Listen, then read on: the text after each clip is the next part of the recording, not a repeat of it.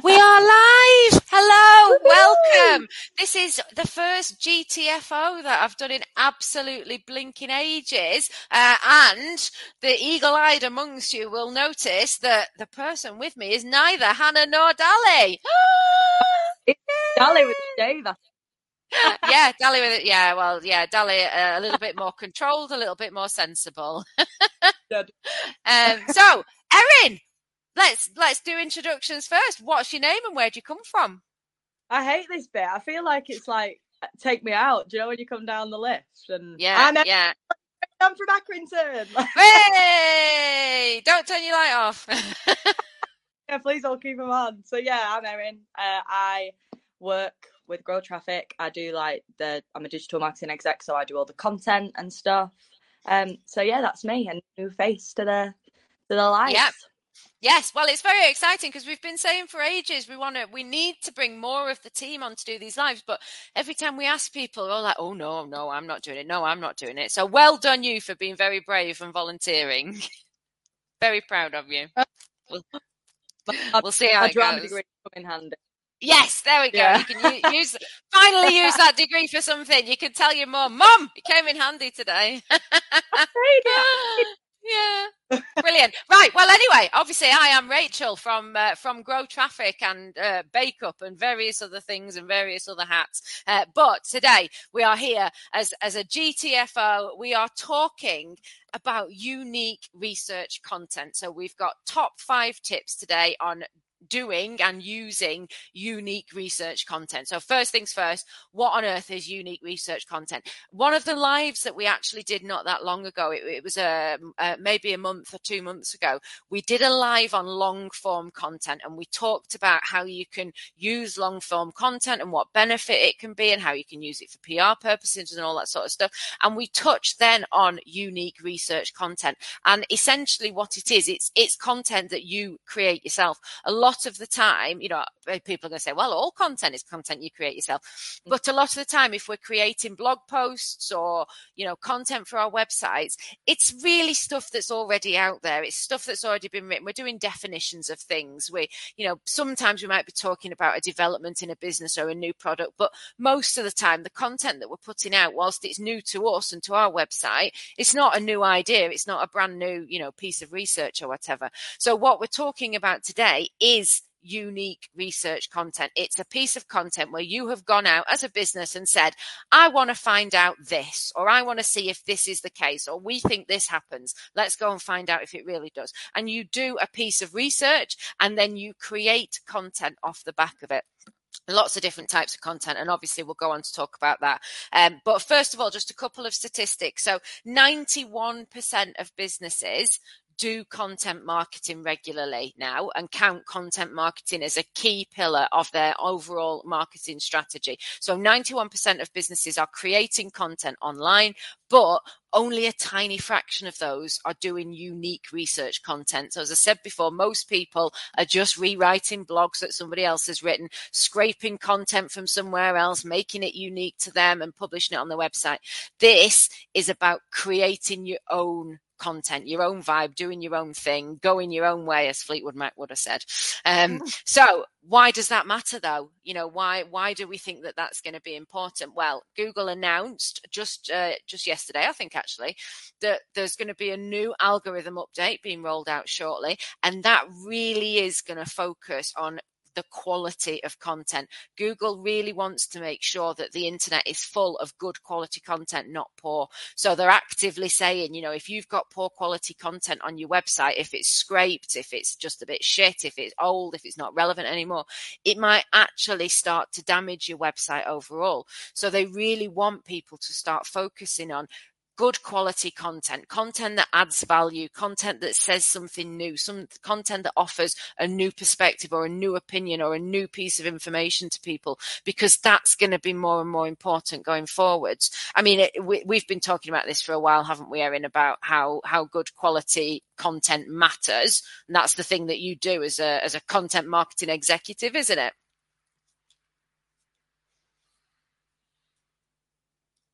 Is Erin frozen?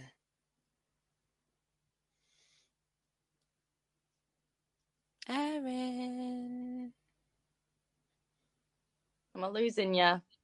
Well, I could see you moving, but it's really slow. I think it's a bit of a poor connection, but it's all right. I was just asking, why do you think that good quality content matters? I think as well, we're talking about Google and like that's rolling out, but also like the benefits that it's going to have for your business and like you creating that niche, you setting yourself apart. When someone types into Google that question, that you're the trendsetter for the answers, and you're not just kind of like getting lost in the sea of answers. Yeah. And actually scraping your barrel for their content as opposed to like the other way around, and it just kind of like cements the fact that no, this is my niche, this is what I talk about, this is why I'm set apart from the rest. So actually it's, of course, it's going to do wonders for your rankings and stuff, and it's going to please Google, but actually just where it sets you in the world of business and like customer, I think it's really important to develop your niche and be like. Yeah, absolutely. I mean, and this is what Google released an article, a blog post yesterday, which we can share on the Grow Traffic Facebook page. But they were talking then about, don't write for algorithms, don't write for SEO, write for people, and it is back to that point of, we've always said your content should be people first. But if you are doing content marketing, you need to become the industry leader. So you need to be the one that is going out and finding the answers and finding the new perspectives and offering the new opinions on things that are happening in your sector, in your industry, so that you become that industry expert, that if somebody wants something, you are the person that they go to, and then the algorithms will pick up on that and they will follow on from it. So absolutely, it matters from all of those different perspectives. So, I tell you what, I was going to say, let's sort of define a bit more what unique research content is, but we're going to go into that as we go. So let's start with our top 5 tips. So top 5 tips to help you create better unique research content. Tip number 1, understand the why. And we say this is practically our first tip on every live that we do, but understand what you are trying to do. Because if you don't understand what you are trying to do and what you are trying to achieve, how on earth are you going to go about it, and how are you going to know you've got the right outcome? So why do you think it's important, Erin, to understand why you're doing it?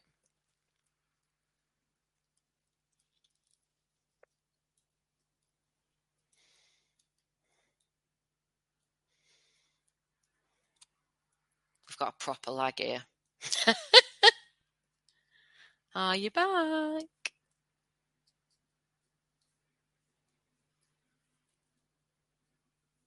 Oh, we've lost Erin. Oh, well. Right. So first things first, understand the why. So the reason that you need to understand why you are doing it is because, if you haven't set out, first of all, what point are you trying to prove? What facts are you trying to establish? How are you going to do it? You don't then know everything else. So if you don't know what you're trying to achieve, you don't know what questions you need to ask. If you don't know who you need to address, you don't know where you need to post your questionnaire or anything going forwards. So you have to understand what you're trying to achieve in order for you to then work out everything else. How is your survey going to be done? Is it a survey? Where are you going to post it? How are you going to get it out to people? Who are you going to interview? Erin, we lost you. I was just asking, why do you think it's important for us to understand understand the why first? Why does that matter? I think the why is the most important part of, well, any strategy, but like the framework going forward. You need to know like, what answers do you want to get out of this? Are you prepared for the answers that you don't want, or that you're not like that are surprising to you? And are you prepared with what you're going to do for those? And also, like, how long is this going to go on for? Like, are we first answer and I'm happy with that and I'm going to create my content around that, or am I going to be like running research for months and months and understanding why I'm going to do this, what I'm going to get out of it? I think that's like the starting line to start any kind of strategy, really. Absolutely. And that's a really good point, actually, as well, that understanding that you might not get the answer that you think you're going to get. That in a way, that's when scientists always say, isn't it? That's when experiments get really interesting, when they propose that they're going to do an experiment and they're going to get this result, and then they don't. Then you've got all of those other questions. So it's exactly the same with this type of research, whatever sector you're in, whether you're surveying customers or the industry or, industry industry watchers or whatever it might be, you know, you might not get the answer that you think. And in a way that could be more interesting than getting the answer that you were predicting, because that then takes you in a whole new direction. You know, again, one of the main reasons that people would undertake unique research content is so that you can offer a new voice. And so getting an unexpected answer really enables you to do that. You can go, actually, we've all been saying this as a sector for years, and I've just done this piece of content and it's not that, you know, and you can really make a big splash with that. But again, because like why am I like doing a piece of content or a piece of research like in the future? Like, say if I'm writing something about myself, if my why is to make myself look really good, I'm going to ask all my best friends like and my family about, do you know what I mean? If that's what my why is, if actually I want to learn more about myself and I want to give like I'm using myself as an example, shock horror, but like like a true representation, I'm going to ask like people I went to school with, and do you know what I mean? It's like, if you know what outcome you want, whether it's the answers or not, then you kind of know who to ask and how to ask them and how long to ask them for. I think it like gives you a good overview of the whole process, really. Yeah, and I mean, all exactly that, and also, you know, really basic things like, what are you doing this for? Are you doing this because you want to write a blog post? If you are, you know, don't spend 6 months doing research for one blog post. If you're doing it because you want to write a book, then maybe you do need 6 months worth of research, and you need to collect a lot more answers, and you need to ask a lot more people. So absolutely, it's that basic, you know, what are we trying to achieve? Why are we trying to achieve it? How are we going to go about it? You know, plan first, and then everything else will follow on from that. So yeah, perfect. So top 5 tips. Number 1, understand the why. Number 2, be specific and don't overcomplicate things. So, you know, what we mean here basically is devise a really good questionnaire, or, you know, however you're going to do your piece of research, make sure it works for that purpose. You know, again, if you're trying to find out an answer to a specific thing for a blog post, you're not going to need a 50-page questionnaire that you're sending out to people, because it's going to bore the socks off them. So again, plan that properly and then be really specific about how you're going to carry this out. So Erin, what do you think? You know, what are the different ways that people might be able to sort of carry out some research but keep it on point, do you think? I think once you've got a plan and you kind of know where you need to get to, then you can ask 3 questions as long as you know where you need to get to. Do you know what I mean? So, I mean, I don't know, Rachel, like specifics, but like I just think the specificity, is that a word? Yes, it is. Of the plan and of your route is going to help you kind of narrow it down. And I think narrowing it down when it comes to research is, especially research for content, is important, because like we both said, like we can do it for days and days and days and weeks and weeks and weeks for one blog. There's no point. But yeah, what do you think? Well, I mean, also there's the basic point of not boring the pants off people, isn't there? Not boring the pants off. You know, if you're going to ask people to do a piece of research for you, you don't want to then give them a 50 question questionnaire that's going to take them 5 hours to see. You know, they're going to get bored. Nobody's going to do it. So keep that as brief as you can, but also for your own benefit. If you've then got to wade through all of those questions and from all those different people, that's going to take days. So, you know, the more simple you can keep it, the better it will be for everybody concerned. And the more likely it's going to be that you're going to get the answer that you were hoping or wanting at the end of it. So just basically, you know, tip number 2, don't overcomplicate it. Simple is better in all cases. Okay. So tip number 1, understand the why. Tip number 2, don't overcomplicate it. Be specific, keep it simple. Number 3, be savvy about the process. So this one really follows on from point number 2, and we're saying now you've sort of devised your questionnaire, you've kept that as brief as you can. Now it's, how are you going to get that out to people in the best way possible? And here we need to start thinking about, you know, what platform are you going to use to devise your questionnaire? Are you going to actually write one and print it out, or are you going to use a Doodle poll, or are you going to use SurveyMonkey or one of those online ones? And then where are you going to put it? You know, how are you going to get it to people? So go on, Erin, talk to me about this. What are some different ways people could use? I think it's about as well knowing like your business and your presence. If you get most of your engagement on Twitter, do your questionnaire on Twitter. If you get more people reading your blog posts, put a little thing in your blogs about go to this page to do a survey. I think it's about understanding your audience and who you're talking to. You're going to get a different audience on Instagram than you do on your website. Like, that's just the way that these things work. Who are more likely to fill in this survey and give you proper answers and kind of guide your path the way you wanted it to go. And it's kind of just like playing it by ear, I think. Once you know your audience and you know who to pitch it to, then you can, and the different styles as well, like you can kind of just take them to a different website to fill in a longer survey from a blog post, but no one can do that on an Instagram post. Yeah. So it's just about knowing your audience and knowing who's going to engage to kind of help you with like email marketing, and there's loads of different routes that you can go down as long as you know you're talking to the right people. Yeah, absolutely. And again, this comes back to, this is all back to point one, isn't it? Once you've understood, who do I need to ask? If it's your entire audience, then you're going to have to potentially come up with multiple ways of getting this blog post out to people. You're right. Some will need it on email, some will need it on social media, or probably all of the platforms. If you've got a physical premises building, maybe a shop front or an office or whatever, how are you going to get those people engaged? Maybe you do a poster with a QR code that leads people to an online survey, or, as I said, print some out and leave them there. So, again, understand who you need to ask, and then you'll know the best way.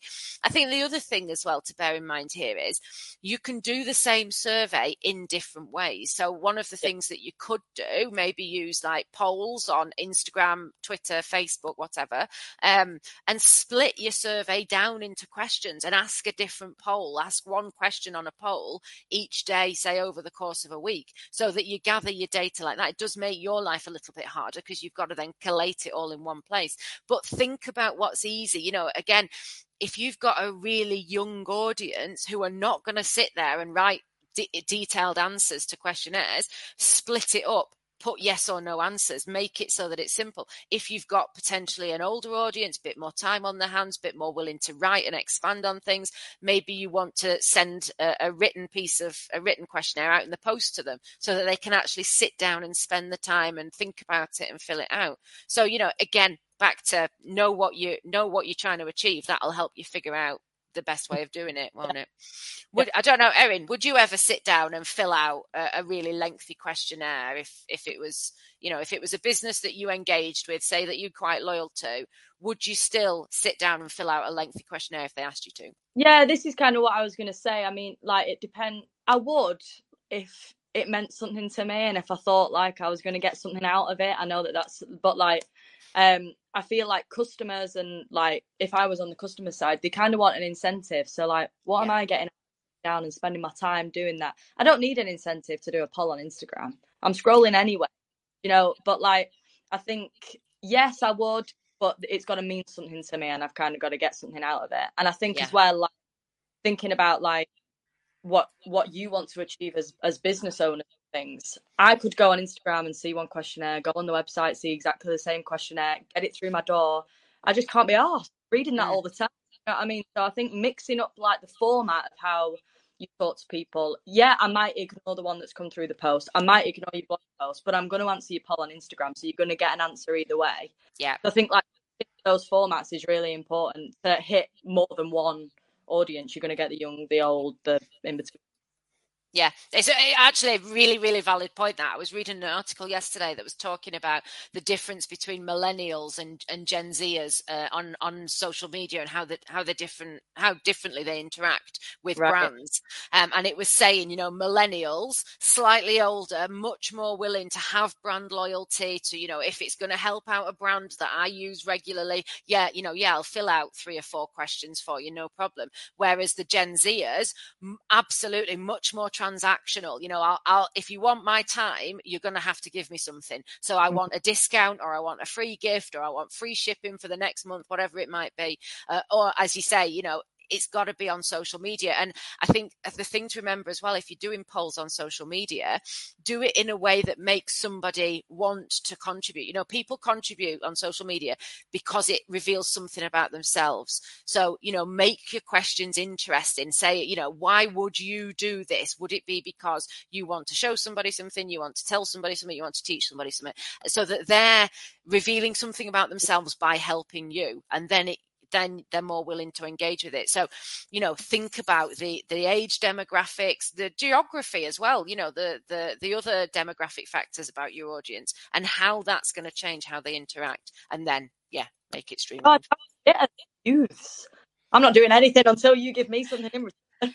Well, but do you know what? It's fair enough. These, you know, this is what decades, without getting overly political, you know, this is what decades of capitalism does to people. It makes a transactional society. So I get it. You know, they've been brought up in that, you know, if you want something, you get something for it. That's it. So yeah, if they're giving you their time, they will want something in return. So you're going to have to think about that. They're not just going to help you out the goodness of their heart, which is fair enough in my book. Yeah. We're awful. No, you're not. No, you're not. You know what you're worth. That's the difference. Okay, so top 5 tips. Number 1, understand your why. Number 2, don't overcomplicate it. Keep it as simple as you can. Number 3, be really savvy about the process of how you are carrying out your research. How are you going to get the answers you need from the people that you need them from? Number 4, use your research wisely.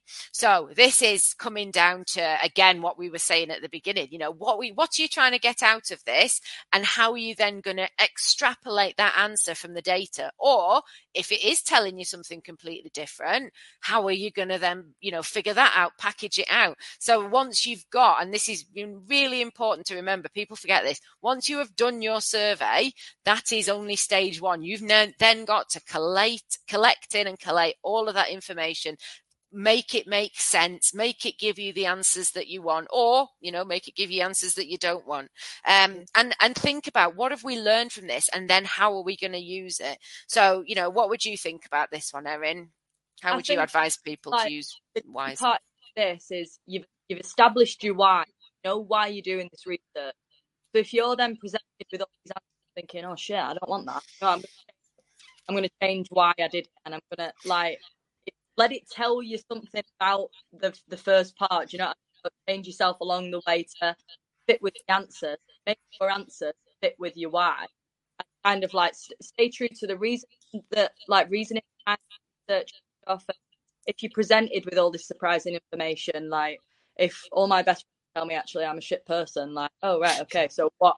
Do you know what I mean? Like, that wasn't what I was expecting, but what am I going to do about it? How does that now fit with why? Not, oh shit, well, I'm not going to do a blog post because I didn't want those answers. You know, like, it's just about fit the step number 1 step. Yeah, absolutely. And also, you know, maybe you can get multiple takeaways out of this. You know, maybe part of your research had shown you the thing that you were suspecting, but it's also shown you this other thing that you absolutely weren't expecting. So, you know, how are you going to use that? Maybe you can get several blog posts out of this. Maybe you were just expecting to get, you know, a 5,000 word article, but actually you can get a whole series. Maybe you could make an entire series of social media posts, or you make a video for YouTube or whatever. So, you know, think about how you're going to use it once you've got that. Or, you know, if it really is very simple, you were really specific, you did one question out to everybody, you got the answer you wanted, how then are you going to use it, you know, wisely so that you're getting the most out of it? So basically, you know, think about, once you've got that data set, make sure you are getting the most out of that, because by this point you've already invested quite a lot in it, and your staff members or customers or whoever you've been asking, they've invested a lot in it. So, you know, it's only fair that you use it and use it wisely so that you're actually getting something out of it. Which leads us nicely on to point number 5. So tip number 1, understand your why. Why are you doing it? Number 2, be specific, keep it simple, keep it clear. Number 3, be savvy about your process. You know, make sure you're getting the right questions to the people who want them in the right way. Number 4, use your research wisely. So what is it telling you? How are you going to use that information that you've now got? And number 5, use your research thoroughly. So again, following on from the last point, this is now, you know, you've done your research, you've taken all the time, you've got those answers, maybe 2 or 3 answers, maybe you've got something really surprising. How are you going to maximize that?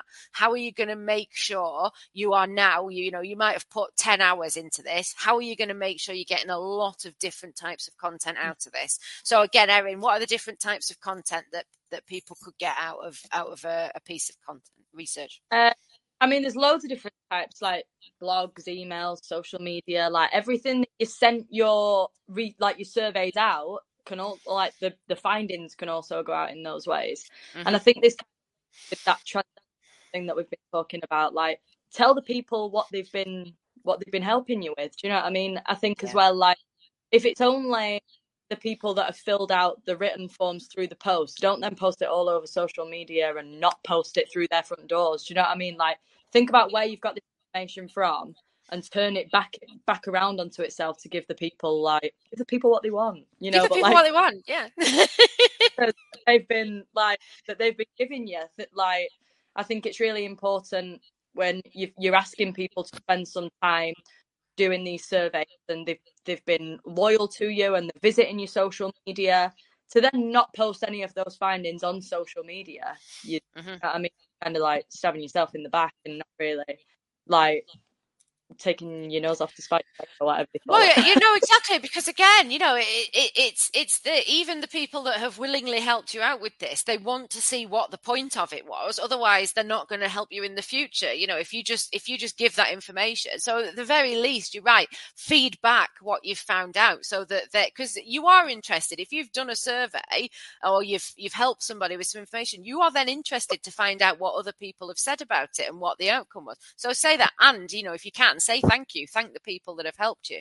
I think the other thing as well is use it as many times as you possibly can. So it doesn't have to, you know, yes, you can create your first piece of content, put it out on social, on your email, send it in the post, all the rest of it. But can you then create further things from it? So can you then do sort of follow-on findings? Can you break out some of the statistics you've found and make a series of social media posts? Another thing that it's really good to use this for is PR. And we talked about this when we were doing the long form content a few weeks ago, but this type of content makes great PR, because PR is, you know, obviously getting your name in the press, in the papers, you know, increases your visibility and your brand value and worth, all the rest of it. But really, you've only got a story if you're saying something new. Otherwise, you know, there's no point putting an article in the paper. Yeah. So just by doing this piece of unique research content, you've probably got something new to say. You've got something to contribute to your sector. So can you get some PR out of that? Maybe contact a PR agency and or send a press release out, or however you want to do it, and leverage it so that you get in that industry expert position because you've done this. Anything else, Erin? Anything you want to add on that, on different ways of using it? No, I think it's just about, like we've spoke about way back at the beginning, and knowing our why. It's about setting ourselves apart and creating this niche and seeing ourselves as a leader in these industries. So therefore, like, do the right thing with it. Like, make yourself the industry, make yourself the one to watch on this topic, and kind of like hit all the checkpoints to make that happen. I think it's really important. It is. And I think one sort of caveat on all of this, as we've already said, this can take quite a bit of time. I mean, yes, you could be doing a really simple one where you're just going to do a series of Instagram polls and put some Instagram posts out. Fine. That's not going to take a massive amount of time. But if you are doing quite an in-depth piece of content and you've put a lot of time into, creating the right survey and sending it out to the right people and then creating the content off the back of it, it's time consuming. So this is not something that you're going to be doing for every single blog post. It might be something that you only do once a year, if that. So, really plan it out and follow through and think about it so that you are making the most out of it, because it's going to be quite a rare occurrence, but it absolutely, if done well, can put you right at the top in terms of, how you are seen in your industry. But also it can put you at top in terms of the rankings, and then you get the traffic and then you get the sales and everybody's happy. So there we go. So I'll just recap the top 5 tips, and then Erin, I'm going to come back to you for your final one piece of advice. So top 5 tips on unique research content. Number 1, understand your why. Why are you doing it? What are you trying to get out of it? Because that will determine everything else. Number 2, don't overcomplicate it. Be really specific. What are you trying to do and how are you going to get it? And don't waffle on anymore.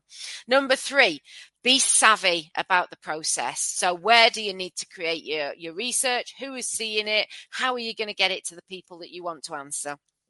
Do you need to offer them something in order to get them to do it?